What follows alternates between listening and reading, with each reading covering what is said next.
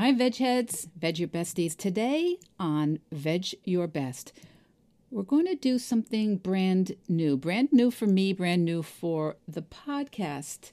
We have an interview which has challenged all my walking and chewing gum skills of recording and having a conversation with somebody who I think is terrific, and that's Sid Garza Hillman. Sid Garza Hillman is a veteran podcaster, and if you've listened to this podcast, mine, Veg Your Best, you have heard me mention him more than a few times. He's the author of 3 books, including Approaching the Natural, a Health Manifesto, Raising Healthy Parents, Small Steps, Less Stress, and a Thriving Family. That's one I gave to my daughter and my son-in-law a little while back when they were expecting our grandson, who is needs healthy parents, apparently. And this new book that's come out, Sid Garza Hillman's 6 Truths. 6 Truths. Live by these truths and be happy. Don't and you won't, counsels Sid.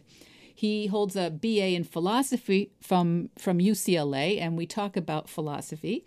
And he's a public speaker, a podcaster. What Sid Thinks is his current iteration of a podcast. He's a certified nutritionist. He's a running coach. He's the founder of smallsteppers.com. He is the Stanford Inn and Resorts Wellness Programs Director. And he's a race director of the Mendocino Coast 50K Trail Ultra Marathon. So he does a lot of things. And if you listen to What Sid Thinks podcast, you will get a sense very quickly of Sid's humor, but also his seriousness about wellness and helping people get something real out of their lives. And 6 Truths, his new book, which supposedly is still on pre-order, depending on what you read on Amazon. It's either pre-order or it's actually being shipped. So it's brand new, and you should look for it immediately. But right now, we're going to talk to him, and hopefully you'll get a good idea of why I think he's such a great voice to listen to, and now to read.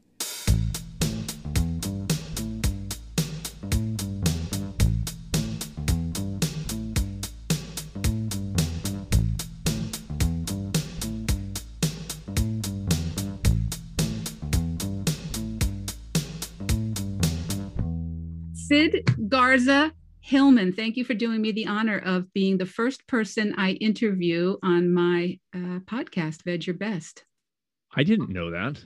Yeah, you wouldn't have agreed, right? Wow, bad move on your part. This is gonna set the trend for all the. It can only go up from here. Well, so. All my podcasts have been just me talking. Now you have set the bar for just being you talking on a podcast. For better or for worse, that is mostly what I do these days. Yes. Yeah, and even on Approaching the Natural, which I listened to forever, that was almost always just you, right? Yeah, I would scatter in interviews. Probably of the 222 episodes, I might have done. I don't even know, 20 episodes maybe. With guests, not that much. It would usually be when it sort of hit me. And I didn't have a plan for the new show to not have guests. I just haven't. And I actually tried one time, and the audio failed. So I would have guessed at some point. Yeah, I know, right? Exactly. Well, anyway, but thanks for having me. It's a pleasure. And my listeners, the ones who listen to me all the time, have heard me reference you frequently. We have used the term MOTT, M-O-T-T, most of the time. People always resonate with that. Yes. So I hope that I've introduced some people to you. Cool. Thank you. So tell all my listeners a little bit about yourself. Well, these days, and I've done some different weird things over my time here, but these days I'm a small steps coach and run an online program and a private coaching model called Small Step Intensive.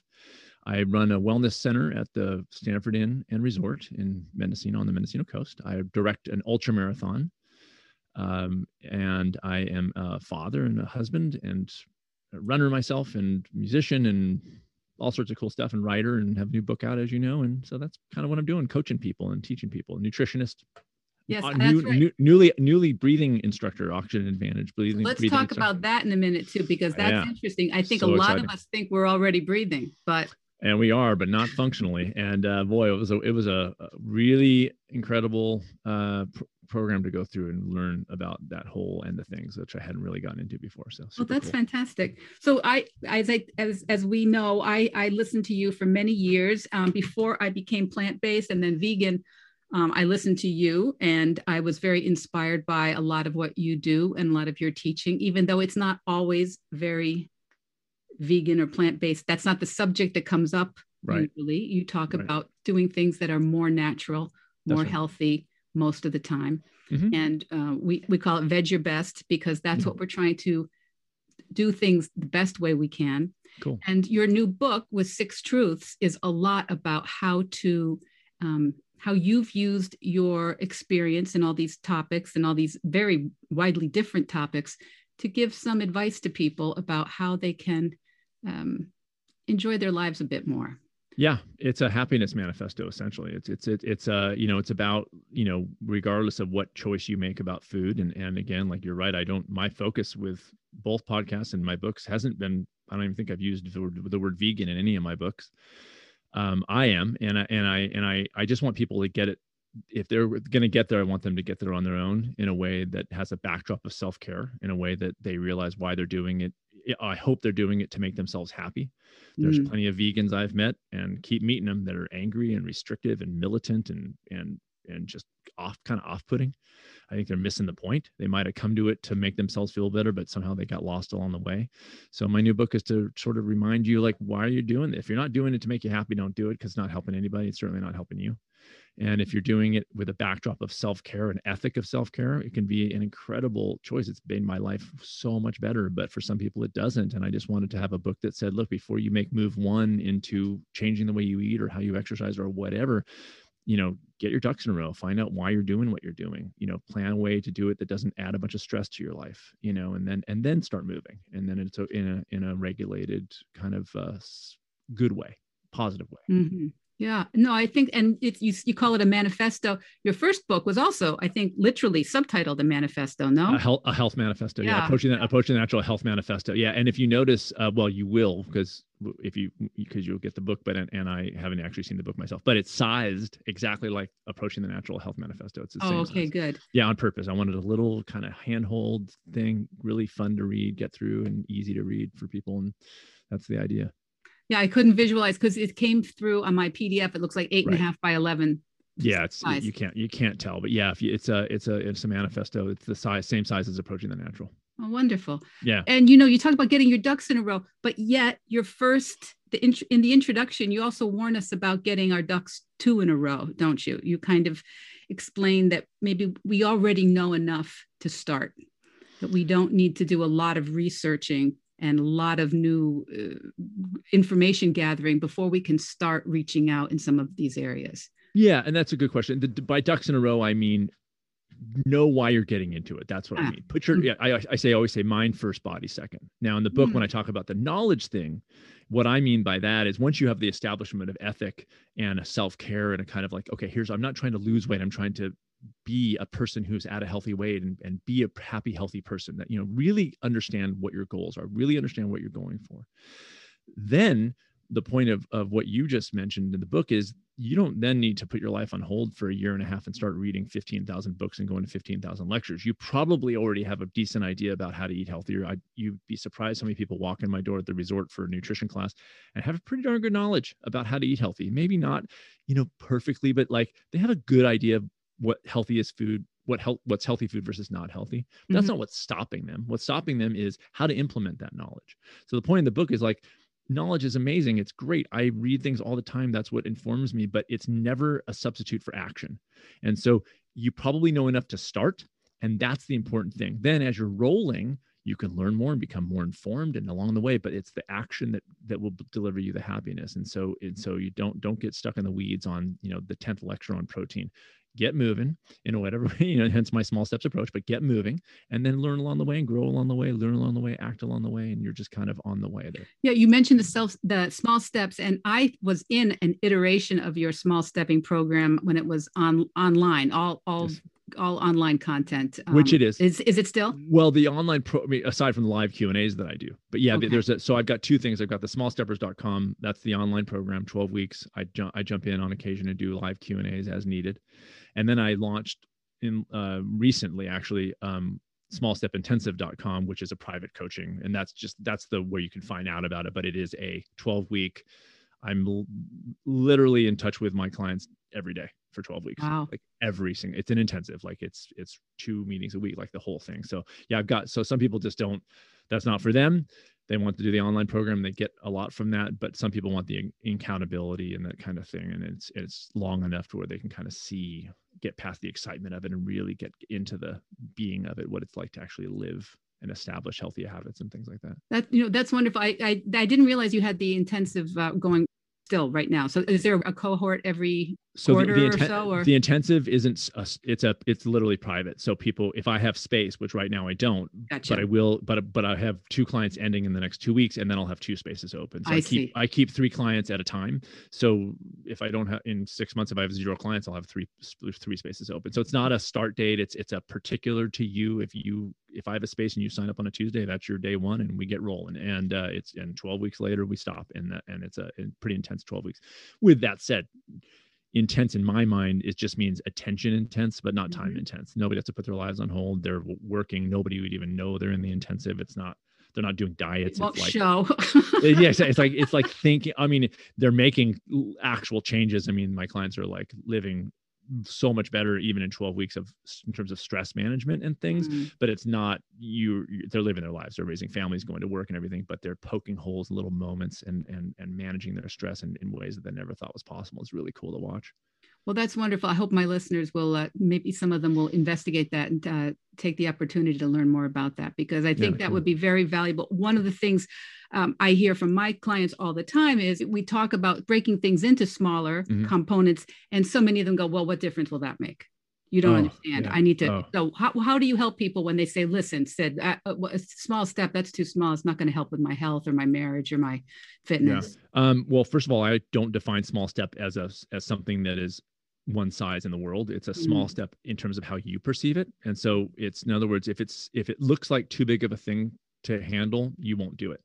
So for some people, depending on their lives, and this is what the training happens, is that they assess their lives and they go, okay, well, I mean, I've had people who have cancer, their small step in diet is to change their diet overnight because it doesn't stress them out. They're ready to go. They'll make that habit. They're good. But for other people, it's, fresh fruit for breakfast 1 morning a week.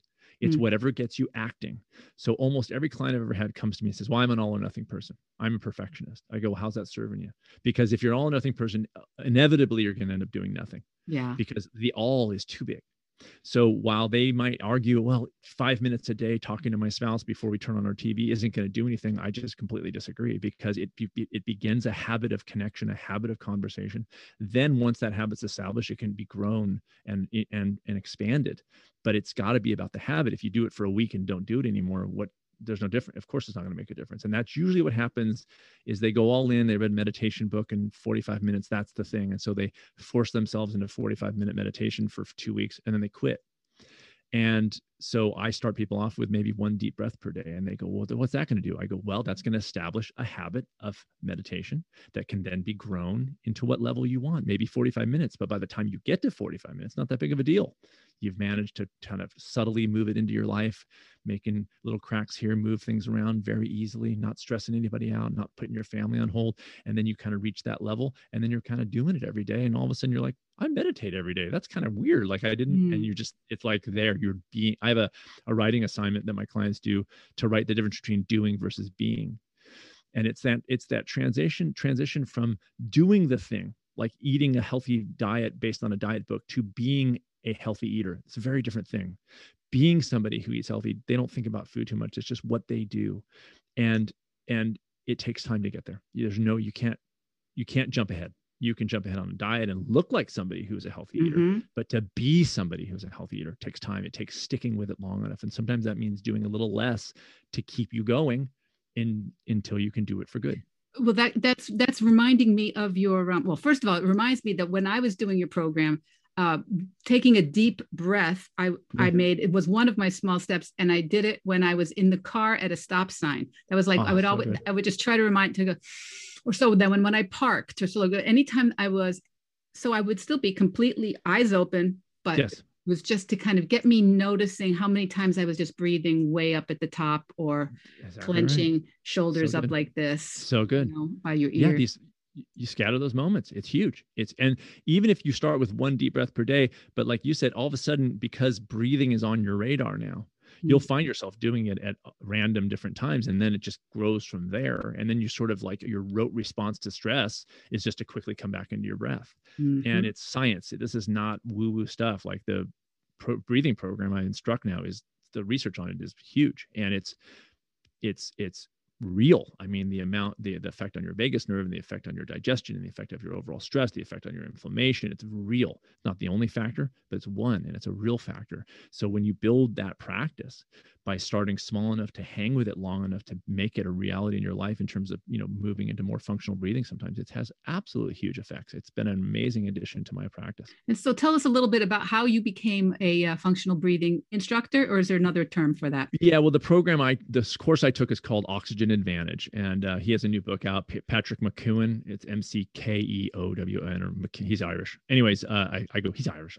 Anyway, but it has like that guy, McKeown or whatever. Anyway, good guy, but really good program. But yeah, it is training people through various exercises to learn how to breathe more functionally, essentially. And what was eye-opening to me is that on average, people breathe too much. They take too many breaths per minute.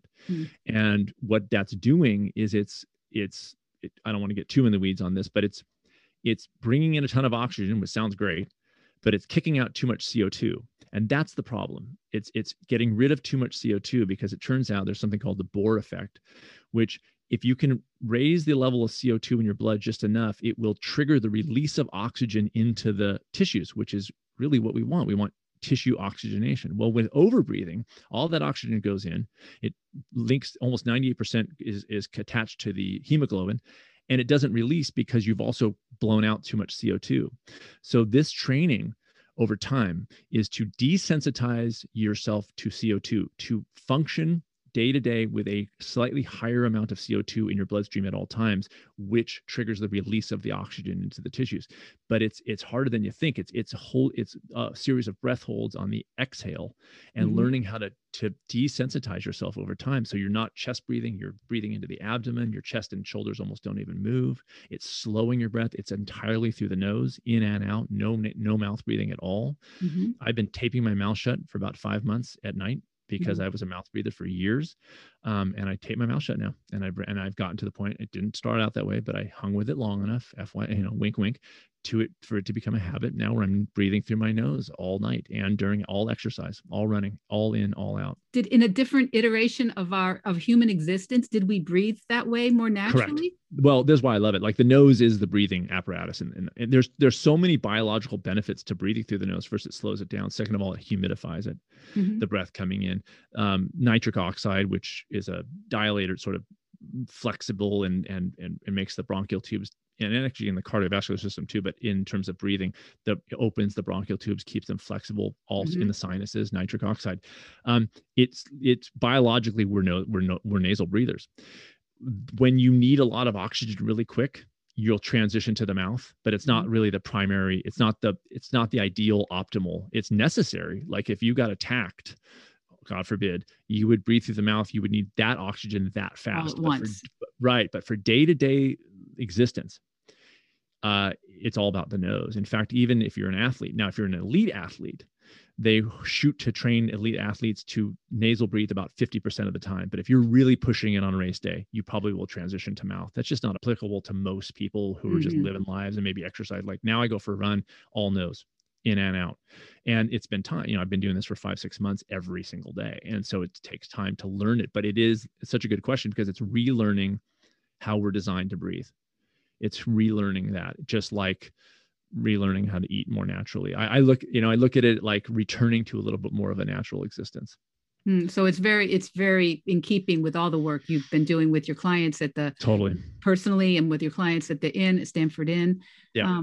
So why did we start mouth breathing so much? Modern world, because we're stressed. Yeah, because we work, we don't sleep, we caffeinate, we don't eat well, we're running ourselves ragged, we're, stimulating, and we're going to work for 10 hours, and we're commuting in traffic for an hour. All those factors lead us to a slightly, we're not walking around panic, we're not like, but we are slightly over breathing day to day, and we just don't even think about it. We're kind of in a heightened state where then on top of that, the sensitivity to overwhelm in today's world, I've been talking about this a lot lately, is pretty heightened. Like, it doesn't take a lot for us to be overwhelmed. So for us to go like, I'm going to go on a diet and change the way I eat entirely tomorrow, for most people, it's just way too much. It puts you right into overwhelm because your overall stress is too high. So my work is to mind first, body second. Again, train people how to lower their overall stress so that they can make those changes in whatever area. But you got to make it about the stress first. You got to get on top of that first. Then the moves you make can be long lasting. If you don't address the underlying issues of stress and overwhelm in the world, whatever you try, you can try, but 98% of diets fail for a reason. They're just not, you're not ready to take it on long term yet. So in coaching, we talk about how actions, in the work I do, we don't coach on the action line. We coach on the feeling line, which fuels the action, and the thought that creates that feeling. So that's exactly what you're saying, this idea of mind first, body second. Yeah. But we want the weight loss because we want to look good and for whatever reason. And so we go right to the diet because, of course, why wouldn't we? If somebody says, well, you want weight loss, 20 pounds in 20 days. Done. And we're like, that's exactly what I want, right? But it's not what they want. I'm in. Yeah. Yeah, of course. But if they think for a second, they go, wait a second, I don't want to just lose the weight. I want to keep it off. Okay, then you would never go into a 20-pound, 20-day. You would actually do the work to make it a reality for you, which is going to be a long-term process. It's going to be stressful, but you can manage that and make it not so stressful. But you have to maybe not take on so much at once to make it to actually be in line with your goals. But they trick you to think that your goals are a scale weight, and that's not your goal. If you think about it for 5 more seconds, you go like, oh wait, it's not just a scale weight. I want to be somebody who's at a healthy weight, and I don't want to be hyper focused on food, and I want to be happy and joyful and do cool stuff, and maybe eat less than healthy food once in a while, not feel bad about it, not beat myself up. Okay, now let's get the real work done. That's real work, just like what you do with clients. It's real work. Diets are easy. You can put everything on hold, follow exactly what I tell you to do, and lose the weight, but you're going to gain it back, and you'll feel like a failure, and you start beating yourself up again. And my best clients are people who are like, I am exhausted by this. I want to never do this again. I'm like, good. Now we can get the real work done, the adult work of making this a reality. Yeah, well, you're reminding me that this is very much the book, Six Truths, at least the way I've read it. I read it quickly this week, but the point. the last chapter is basically about that. It's about, we all need goals, but the goal is not the goal. The goal is kind of who you become, who you are along that air quotes journey. Yes. You read the chapter. That was not your favorite word. I hate that one. I also hate the term vegan journey. I always do. Oh, yeah. It is. It's like squishy. But it kind of works. The problem with it is it I don't know. For me, it kind of does express the issue because most of us are on some sort of trajectory that I deal with. Sure. You're not, and even if you've been vegan quite a while, there are probably parts of your life that you don't feel are 100% in alignment with that. I don't know if there is a perfect vegan experience possible in who knows, and in like you were touching upon, it's like I talk about the book, like make your goals somewhat obsolete. Set them, work toward them, but understand this: reaching that goal isn't going to make you happy. It'll give you a boost of excitement and a good accomplishment, and that's great. We all have goals. I set them too, but the happiness comes from the day to day, and that's why that truth called happiness is in the A to Y, not the Z. It's in the A to Y every time. It doesn't mean don't set your goals. Set them, but know when you hit it or not. Go on the next day. You got to come back to your life, deal with your life, and set a new goal. But it's all about how you're living day to day. That's where happiness lives, is in the day to day, not in the one day that you finish cross the finish line. And that's amazing. And I've had great memories and experiences of finishing a race and going, oh, I cannot believe I did that. It was incredible. It feels so good. But then you got to get moving again. Yeah. Right. Because the day to day is like, how engaged are you in your life day to day? That's where the real work is. And goals can play an amazing part in keeping you engaged and stretching your figurative muscles and taking you out of your comfort zone. And that's all great. I mean, I'm a huge fan of all that stuff, but you still got to come back to your life, and it has to be part of the equation. So I don't want to talk about all six truths because I think that's for our readers, our listeners to like unfold for themselves. But is there one truth that you would like to chat with or tell us about in six truths? Did one come first or second or last for you? Well, the first one did come first, and that's that setting the example is almost the whole shebang. And part of this is me being just, I've been in this world for a while now. I've been doing this for a long time, and I am, for whatever reason, I'm hypersensitive, and not hypersensitive. I'm hyper focused on how somebody is living themselves, way more than what they say, way more. The example that they said. I want to listen to what somebody has to say, but I won't if I don't perceive. If I don't perceive, and I could be wrong about it, but if I don't perceive somebody is living better than I'm living in whatever way, like if I'm going to get running coaching, like I did when I ran my first ultra, I hired a coach. I don't know what I'm doing. I'm like, please help me, right? I'm not going to go to somebody who's in worse shape than I am, who's never run an ultra marathon. I'm going to go to somebody who I perceive is kicking butt as an ultra runner and potentially as a coach, and then say, okay, that's the guy. And that's who I found. And it turned out to be great. At the time, if I had worked with him and realized he's not that, I would fire him and talk to somebody else. And I've told my clients straight up, I'm like, if I don't embody to you somebody who's living better than you are in these areas, healthy weight and energy and vibrancy and things like that, don't work with me, because I'm not going to have an effect on you. Because you're going to, in the back of your mind somewhere, you're going to go, you can't even do it. And if you can't do it, how the heck am I supposed to do it? Right. So people have asked me, well, how did you become a health coach? How should I become a health coach? I go, do it first. Figure out, because there's struggles associated with it. There's hard work, there's failures, there's difficulties, there's roadblocks. Get it done. And then you've had the experience of getting that done yourself. And that's going to be so much more powerful than anything you tell your client. If you have been through it, then you can empathize with them. You know where the struggles are. Yeah. I mean, I just had a client who's, battling with food, like serious. And we're working on that. And under my small steps approach, I'm trying to, I make it really not about food, because again, it's the underlying stress, right? So she was battling something. And I said, listen, personal story, Tuesday night, this is a true story, 2 nights ago, we're eating dinner, and then we had some Easter jelly beans, vegan, who cares, right? Total junk food, 100% junk food. And we got outside, I'm snacking on them. And all of a sudden, like I was in a deep dive, like I was eating jelly beans. It was not a pretty sight. And I had to ask my wife, please, and my daughter who was sitting next to me, she's 17, go, please move these away from me. Like please take them away from me. That I've been doing this longer than anybody, small stepping, because I developed the approach. I battle. I need help. This is highly addictive. It's hard to get this done. I was in a place where I was like, I kept going back for handfuls. It was like, I was in this weird state. I was like, please move these from me.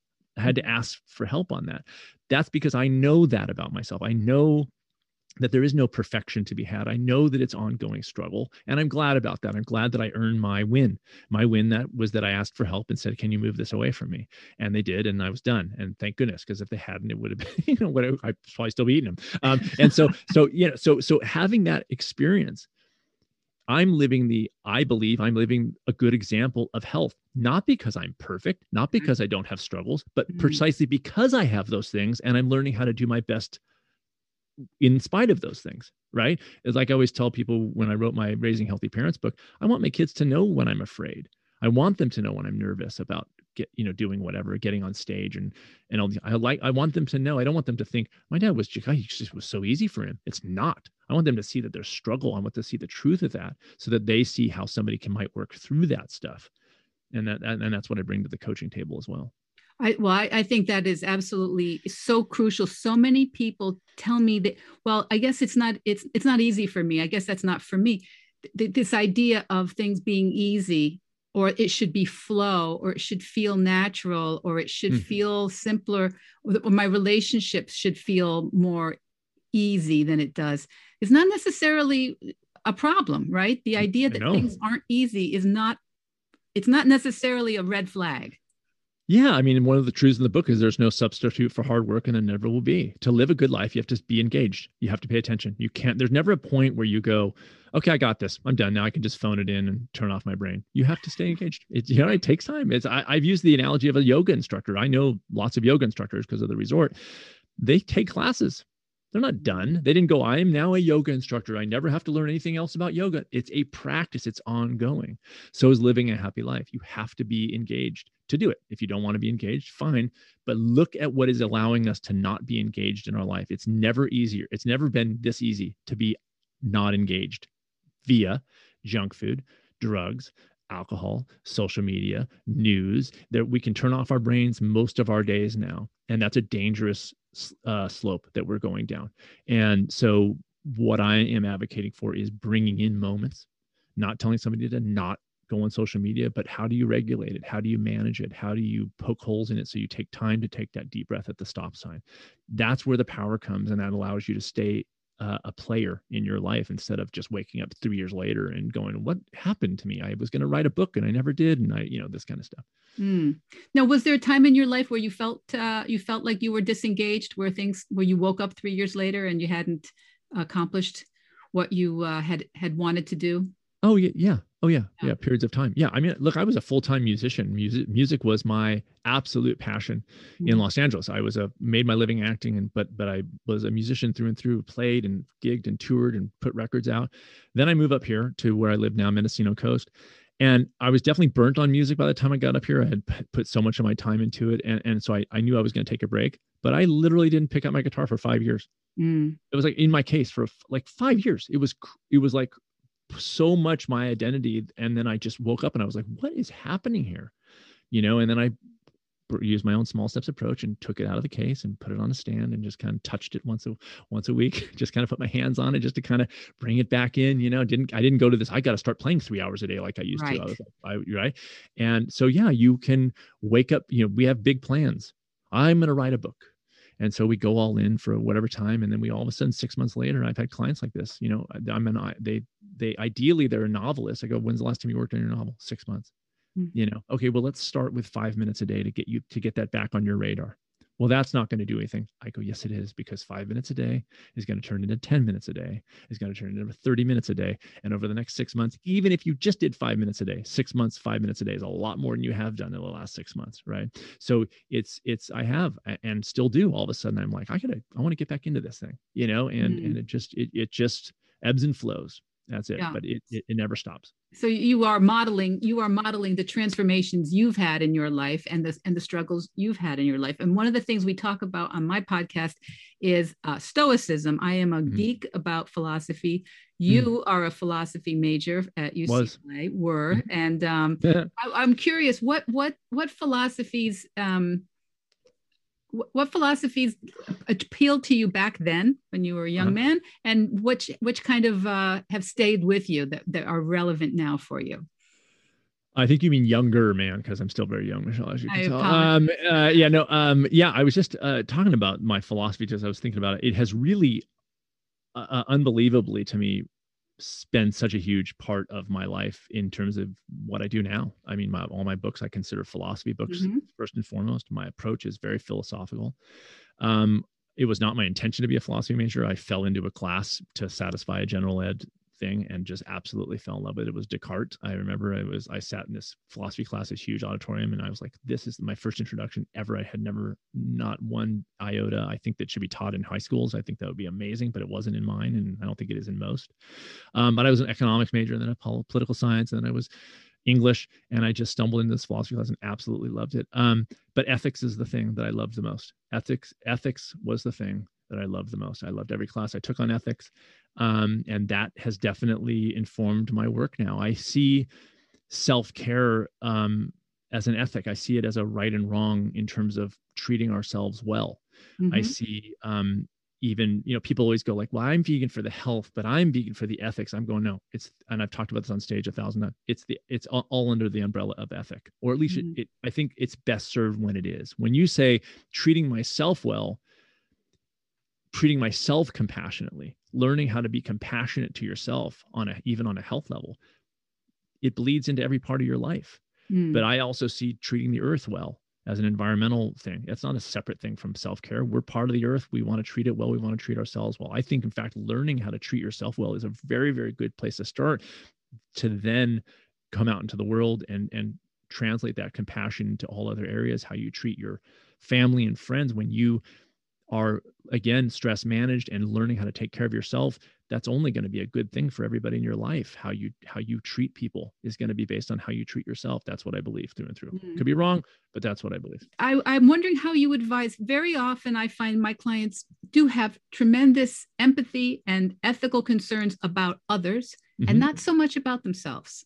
Yeah. Really, I know. Really do not. They're more concerned about the workers in slaughterhouses even than themselves. They're more concerned about the people who are handling the meats and packaging them but for themselves, they have a hard time putting themselves as in the important category, I need to be kind to this human being who's sitting here category.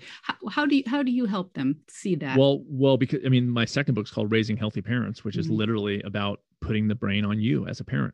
Like that, you can't be the parent you want to be if you're stressed and exhausted and unhealthy and feeling stressed and unhappy all the time.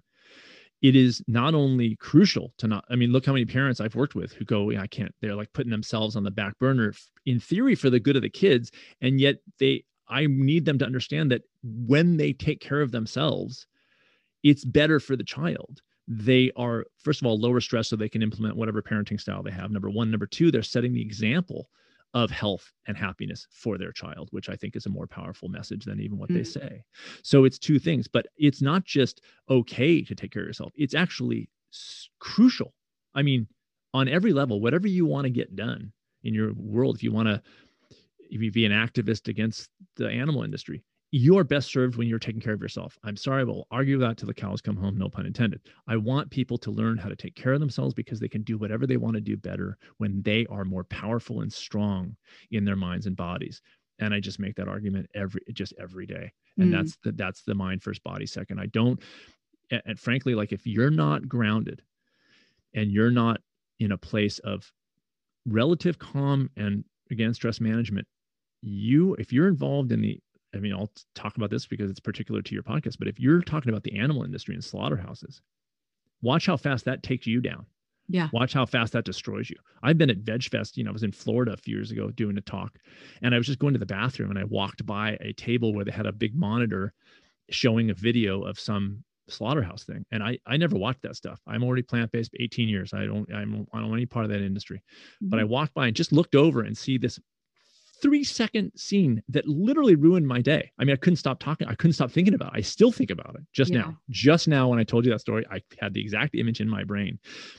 It takes attention and effort to maintain a level of grounding and strength to not let that stuff make you an angry, unhappy person, because that's not going to help anything. You've got to be that. If you want to make change in the world, you've got to figure out a way to make yourself happy and healthy first. I just believe that. Yeah, I believe that too. I sometimes can't argue it as forcefully and as well as you just did, because I when people are feeling extremely outraged and coming from a real like a single moral issue about it is, I defer to that. I couldn't possibly argue against their moral outrage.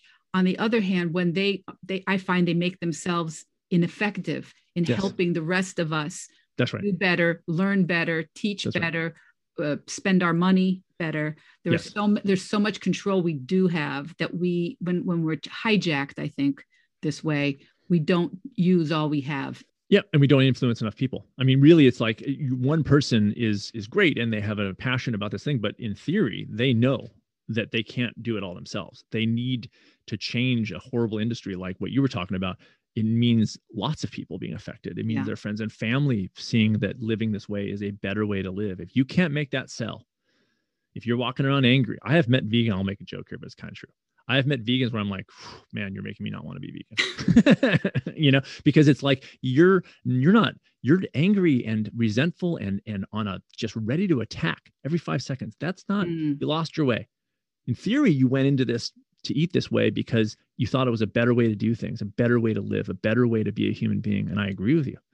But if you don't remind yourself of that when you get up every morning, you lose, because you're not even getting done what you want to get done. And that's the struggle. That when we talk about struggle, that's a struggle. How I asked Gene, Gene Bauer is? Yes. Farm Second. Yeah. We become friends over the years, and I had him on my old show, the Approaching the Natural show.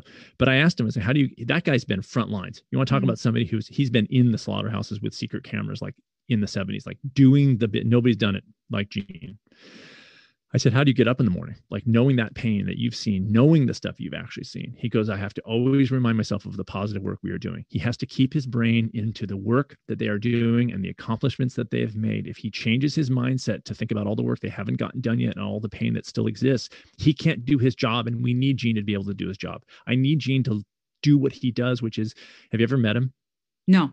He's like kind and funny and mellow, and he looks, healthy and vibrant, and he interviews well. I need Gene there.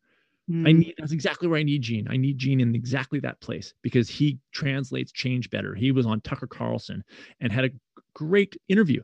And even Tucker was like, why don't you? Because he's like, cool, right? Yeah. And that takes energy. That takes focus. Yes. Right. And that's where I need guys like that. I need men and women in that place so that they can make effective change that they want to make. But I think that I agree with them ethically, and I want that change to make too. And I got to work on myself in that regard as well. Mm-hmm. Well, you're also protecting yourself from social media because there's a lot of this sort of, you're very outspoken as being cut the cord on I social quit it. Media, right? I deleted it. Yeah. I still, well, I talked to Howard Jacobson about it a little bit the other day, and he was like, how do you protect? I go, well, I just block them. They don't seem to bother me as much. I think we all have, maybe over time it'll be, so even in the plant-based and in the vegan communities, vegetarian communities, there are some, very angry, very, I guess I would just say negative, some very negative people. Oh, crazy amount. And looking to find out what you're doing wrong all the time. Oh yeah. Yeah. I had one of the funny stories I ever about this, not funny, but funny. I was speaking in North Carolina, and the event put me up with one of the, event people. I was staying at her house, and the night before I arrived, she had gotten into this like massive argument on Facebook, this vitriol, this group versus this, all vegan, by the way. This group for this group, and now they're not talking, and she was afraid to go to the event the next day because there was so much vitriol and so much anger, and they were like boycotting her, and they were calling her out, and she was super stressed about it. And I remember showing up at the event the next day with her. She drove me to the event, and she goes, there's some people from the group that was like that are calling me out at the name of that group, Vegans for Peace. I am not joking. Vegans for Peace. And I was like, there's something very fundamentally wrong with what is happening right now. It's a good reminder for all of us that our level of outrage we need to check ourselves for it all the time. It's very easy to see in someone else, right? Yeah. Oh yeah. Yeah. We're expecting perfection, and we expect never to make mistakes, but we're not robots. And if we identify an ethic and identify an effort, then we need to really appreciate that and go, they're on their track. I'm on my track. I may be doing it better than they are. They may be doing it better than I am in some other ways, but we're all kind of moving the train in the same direction. Let's all get this done. But man, oh man, I mean, the amount of vitriol, and that's why I quit social media. And I quit it because frankly, I could have regulated it and said, okay, well, I'm going to do a little bit. But as a practitioner, I was like, what happens if I just quit everything? What's that going to be? Just as an experiment. Yeah. And so I went ahead and did that. And then on YouTube, the one holdout, because people go, well, that's social media. It never was for me. But on YouTube, I for the last over a year now, when I launch a video, I disable comments. If you notice my videos, there's no comments, just no comments.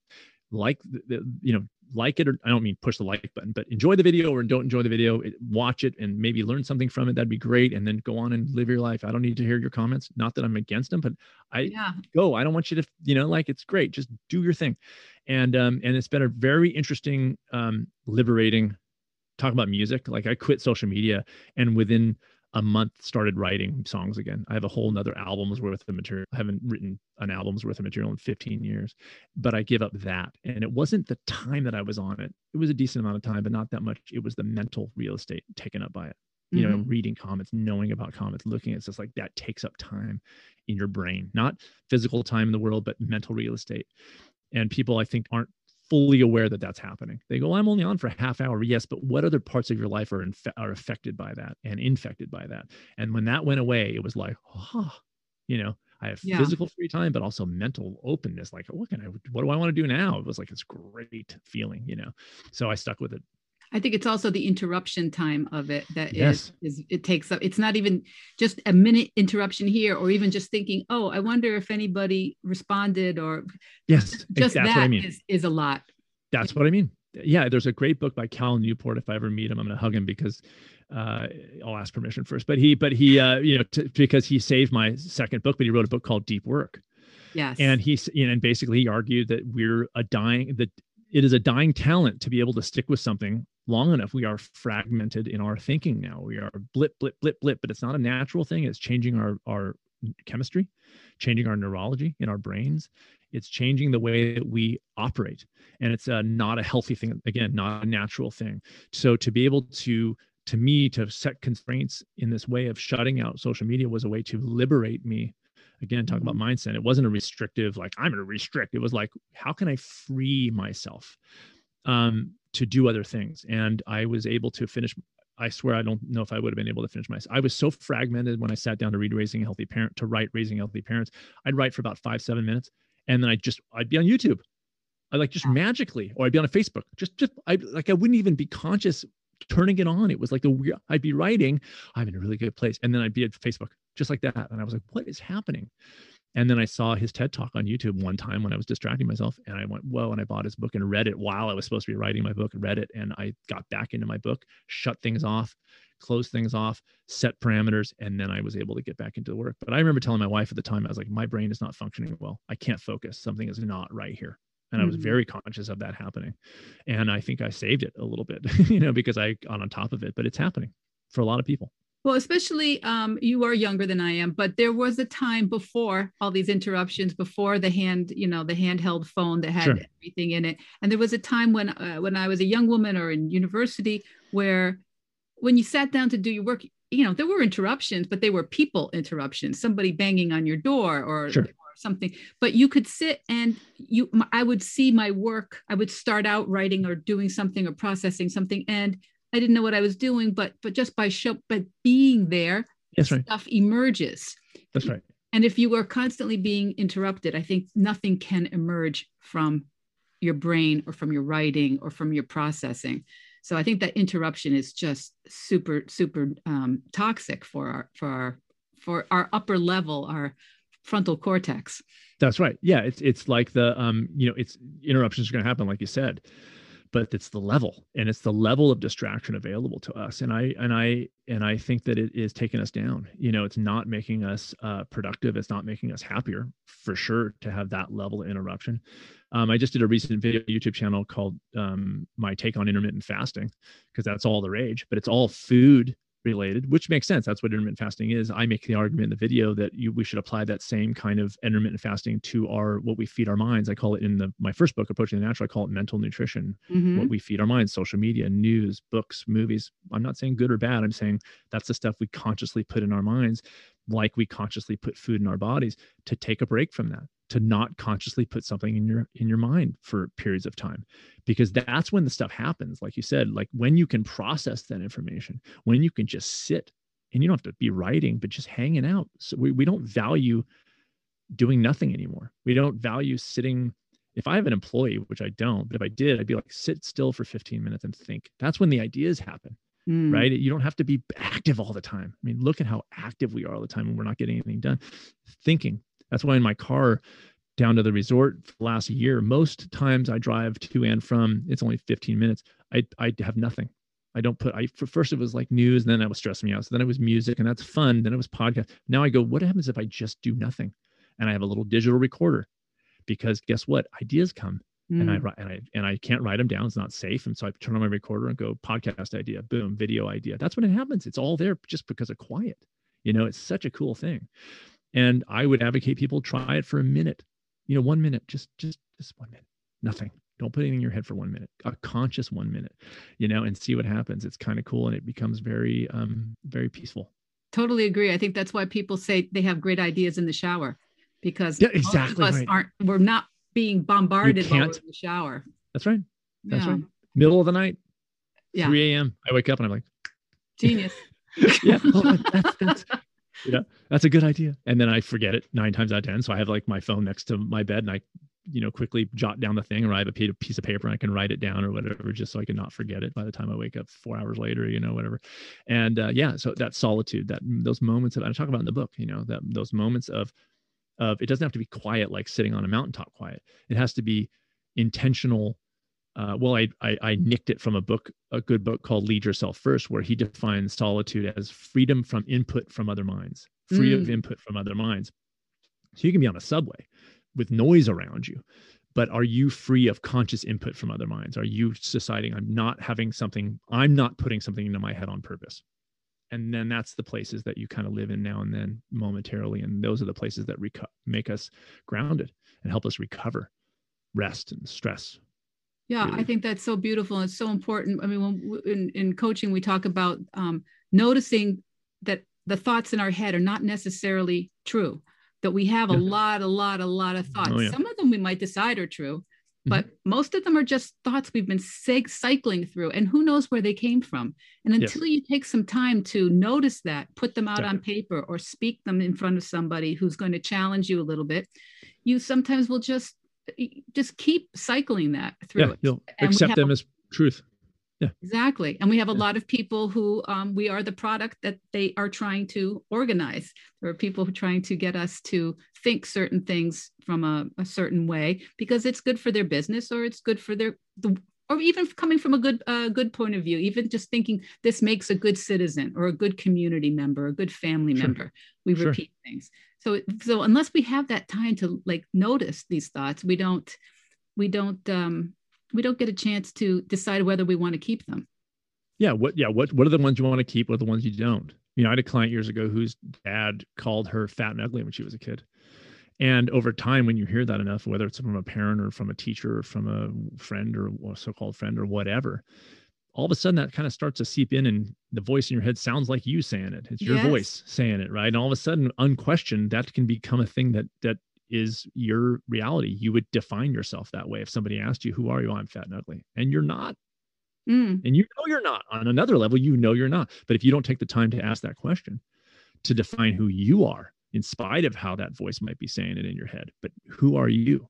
And 9 times out of 10, when I work with people, I ask that question before we get anything done, is to define your ideal. You did that when you did the online program. The first task is to define your ideal life. That's because we need to define that in spite of the messaging we might be hearing in our lives. We need in our heads, in our voice, it sounds like, but it's not us. And until we ask that question, I don't want anybody to move, because you got to know who you are before you make a move toward that person, right? And if you believe you're fat and ugly, the moves you make are going to be very hard to undo that, unless you start defining, no, I'm actually not. I'm actually this person. And this is the person that's going to start emerging into the world more and more every day. Yeah, it's beautiful. It's also a trick question. It's kind of a hard question for some of us, especially me, the kind of person hard. There's got to be a right answer, right? Yeah, and there's definitely a wrong answer.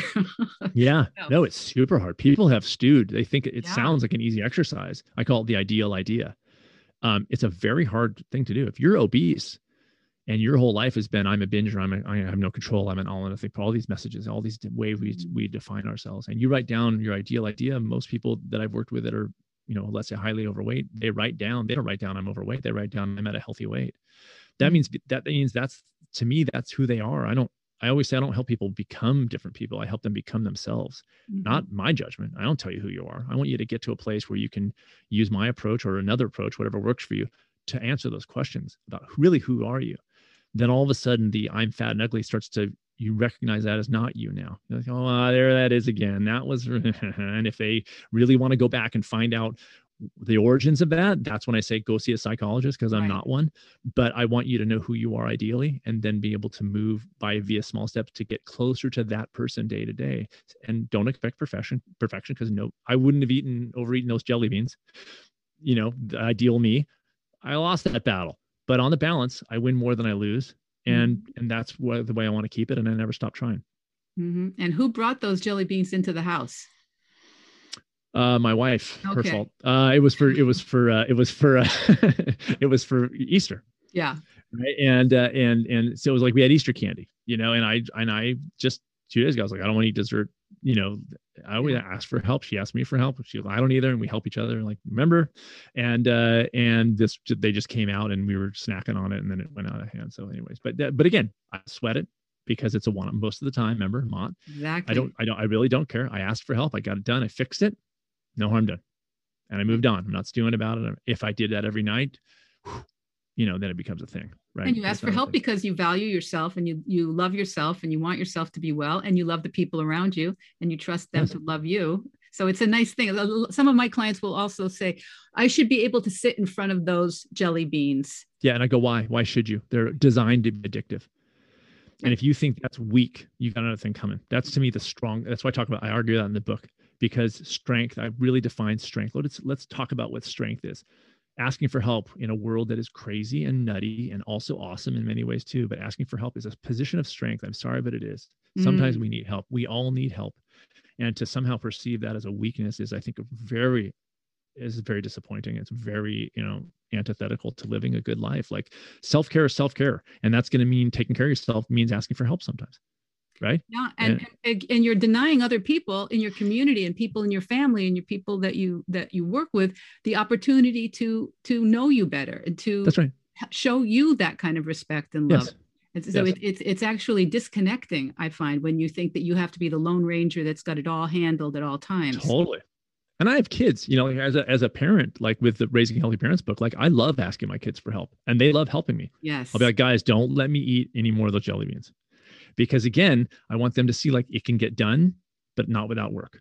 Yeah. It can get done, but not without work. Because I don't want them to have an expectation. Well, my father never struggled with food, so therefore I shouldn't have to struggle with it. It's like, oh my God, I did a horrible job parenting if they grew up thinking that there's no battles around food when you have stuff that is literally designed to be addictive. And I want them to know the struggles are there and that they can get on top of them and how to do it. Right. Yeah, that's beautiful. I think my kids are all grown up. I now have a new grandson who's turning nice. 1 shortly, and his mother and my son-in-law received a copy of your book a little while ago. Cool. Raising healthy parents. Healthy parents. I'm thinking happy. No, they're not going to be happy, but they'll be healthy. Yeah, exactly. And there's a lot, but it is about taking care of you first. It is. Yes. Yeah. And we do, again, it seems like, well, as a parent, you can't do that. No, you have to. Like you and people said to me, well, why are you writing a parenting book? It gives you credit about that. I said, that's not a parenting book. I'm not telling people how to parent their kids. I'm not telling them how to talk to their kids. I'm telling them that however they want to parent, I think every parent has an idea of how they want to be as a parent. I do believe that. But if you're super stressed, you can't pull that off. So the book is like, here's some tools and things to think about to get your ducks in a row so that then you can parent however you want to parent. And I'm not going to tell you how to do that. I'm just going to tell you that if you take care of yourself, you'll do it better. That's all. So I hope my listeners are taking notes, and the notes will be in the show notes. There'll be links to it. But Raising Healthy Parents, I totally recommend, is a wonderful book. And now 6 Truths. Who do you think should read 6 Truths, Sid? The new book. Everybody between 27 and no, I'm just kidding. Anybody. It's written to be accessible and fun. It's written to be, I thought, well, if I'm going to write a self-help book, which essentially it kind of is, I didn't want it to be, and I'm not knocking any other books. I really am not, because it's time and place. I've read when I need to books that are super dry, but I'm like, this is an amazing book because it's, but for some people who are busy and they are, maybe going from yo-yo diet to yo-yo diet or some quick fix plan, looking for something that they're not getting. This is the book. It's live by these truths and be happy, don't, and you won't. That's the subtitle. And it's how to negotiate a crazy world with a little bit of a sense of humor, with a little bit of an understanding of what it is to be strong, what it is that your actual goals are, to be happy, to do the work, to see what you really care about, that gets you maybe less involved in stupid things like office politics that stress you out. Then at the end of the day, you go like, I don't even care about that. Why am I getting, to give you tools to do things that are outside of work necessary, maybe in small step ways that are making you feel good, creative things, pursuits that give you inspiration and passion and go toward there. So it's the book for people who are looking for a good life and maybe overwhelmed by the prospect. And this book is to show that it's doable. Yeah, I think it works for so many people on so many levels. There's so much you can get out of it. And I could imagine people very easily taking one of the truths per week or one truth per month, maybe reading it all, but then choosing one to privilege for the month or for the week to kind of really stay front of mind with it, because I think whether the issues that come up in your life are food or whether they're relationships or career, I think that it's applicable to so many things that people are trying to do but might find themselves a little bit stuck. So Yeah. 6 Truths. Cool. It somehow sounds like it does it resemble the title of anything from philosophy? I'm just wondering if it had some kind of secondary resonance for you. It doesn't. It was, I've got to be honest, the first title was 4 Truths.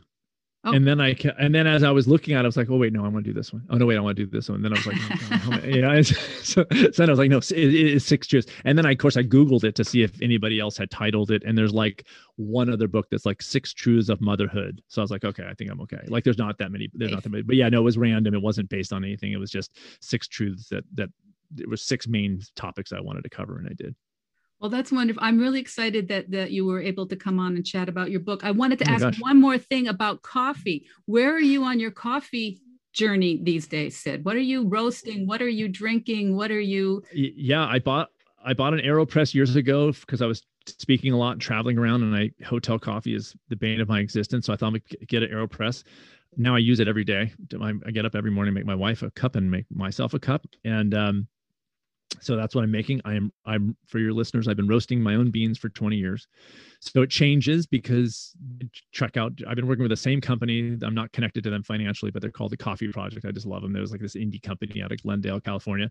And I just email them and I go, hey, what's good? Like, whatever. I check on their site and I buy 10 pounds of green beans that show up and I roast. And it's the easiest darn thing in the world. And I absolutely love it. So right now I'm doing Costa Rican. And I'm roasting it on the dark side, not super dark, but not medium for sure. So it's on the darker side, and it's like paradise. I'm such a coffee spoiled brat about it. Like I don't want to waste a cup of coffee unless it's really good. And so that's what I'm doing. So which truth is that under? The idea of treating yourself very, very well in your certain I think it would be the truth one, living the example of drinking really good coffee. I love it. I love it. Sid, thank you so much for being oh my God, interviewee. I'm excited. That sounds so good. I'm so happy. You're so sweet. And you have been such a huge support over the years. Love your work. And you're awesome. And it's just been so good to trade emails with you over the years. And when you launched a show, I was like super cool. And then to have me on is even better. So thank you so much for I'm a big fan. And so now I'm glad that my listeners know about you, if they didn't, because I've mentioned you before. So at least 4 more people know about you. Good. Okay, great. Thank you, Sid. Thanks a lot. All right, thank you. So listeners, what did you think? For some of you, it might have been your first introduction to Sid Garza-Hillman. Sid is really a wealth of information. He's been doing this a long time. He has worked with such a variety of people. And what did you think about his knowledge about how we should be breathing? Functional breathing is something I only learned about because I listened to Sid's podcast. I hope you enjoyed him. I hope you are interested in learning more about his books, especially this new one, 6 Truths. I have a couple of copies that I am allowed to give away. So if you're interested in getting a free copy of Sid's new book, 6 Truths, review and make a little note in the review.